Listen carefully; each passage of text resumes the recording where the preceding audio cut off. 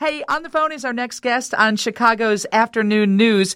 It's Vince Slay. He's a wildlife research biologist at the nonprofit Conservation Science Global. It's in Bozeman, Montana. How are you today, Vince? I'm doing great. Thanks for having me on. Hey, and you're an Illinois guy, right? Born in central Illinois?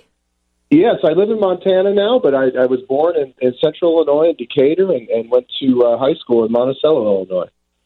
And based on your voice, I can tell you're not the same age I am, but I will tell you, when I was young and growing up in Illinois, I never saw a bald eagle. Never. Not at any point during my childhood. Maybe when we'd go to northern Wisconsin, I can remember one time.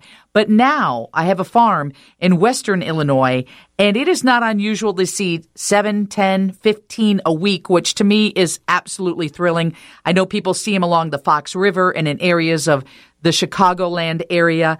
So there has been an amazing comeback, correct? Absolutely, and the same with me growing up. Growing up in central Illinois, we never once saw a bald eagle. And going on vacation in Wisconsin, we would, and it was a very special sighting to see one. And now coming back to visit and talking to my friends who are birders in central Illinois, they are a very common sight, and their numbers have increased exponentially over the last 10 years. The current estimate nationwide is over 300,000 individuals, and that has been an amazing comeback, and the population continues to grow. So back in the 70s, when it was, the chemicals were killing them and all that kind of stuff, what were the numbers down to? I can't tell you the exact numbers, but, they were an endangered species, and the chemical was DDT. And what that did was it thinned out their eggs, and to the point where the eggs would not hatch. They couldn't stay warm enough, and the young, the nestlings wouldn't develop inside the eggs, and so that they could not hatch. And the numbers reached very low. And when they outlawed DDT, the numbers immediately started to rebound, and we've been seeing that rebound to this day. And in the past week, there have been articles that have been published that there are bald eagles in our state that are suffering from lead poisoning. And I understand, according to what I've read coming out of the Raptor Center, that it's a pretty ugly way to watch a bald eagle pass or die, right? Absolutely. Lead is a neurotoxin, and one of the, some of the common symptoms are seizures and starvation. And as a rehabilitation person, at the rehab center, Illinois Raptor Center down in central Illinois, they see firsthand what a poison like lead can do to an eagle, and it is not a pretty sight. And that's what's killing them now, and where are they getting the lead? So lead is generally coming from fragmented ammunition that is left in carcasses and gut piles out on the landscape. These eagles, especially during the winter months, are focused on this food source, on these carcasses, on these gut piles. And so they are coming down to feed on what otherwise would be a very nutritious food source.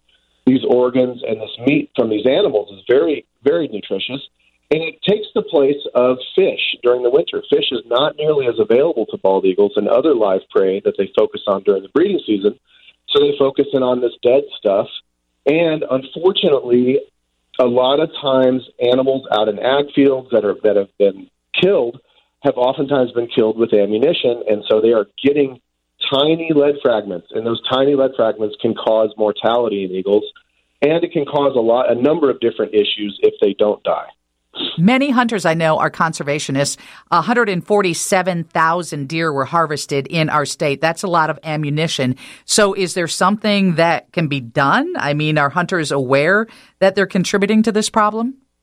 So most hunters are not aware. This is an issue that needs to be communicated more clearly and more broadly. And that's part of my goal, is to communicate this issue.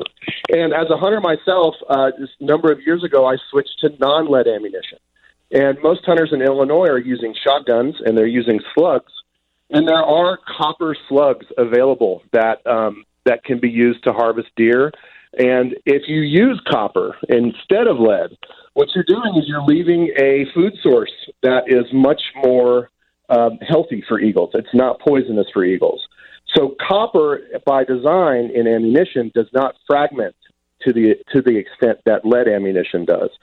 And so what I've been doing is running programs where I'm communicating with hunters and providing hunters with non-lead ammunition. And hunters, as you stated, are amazing conservationists, and they've been very receptive to this.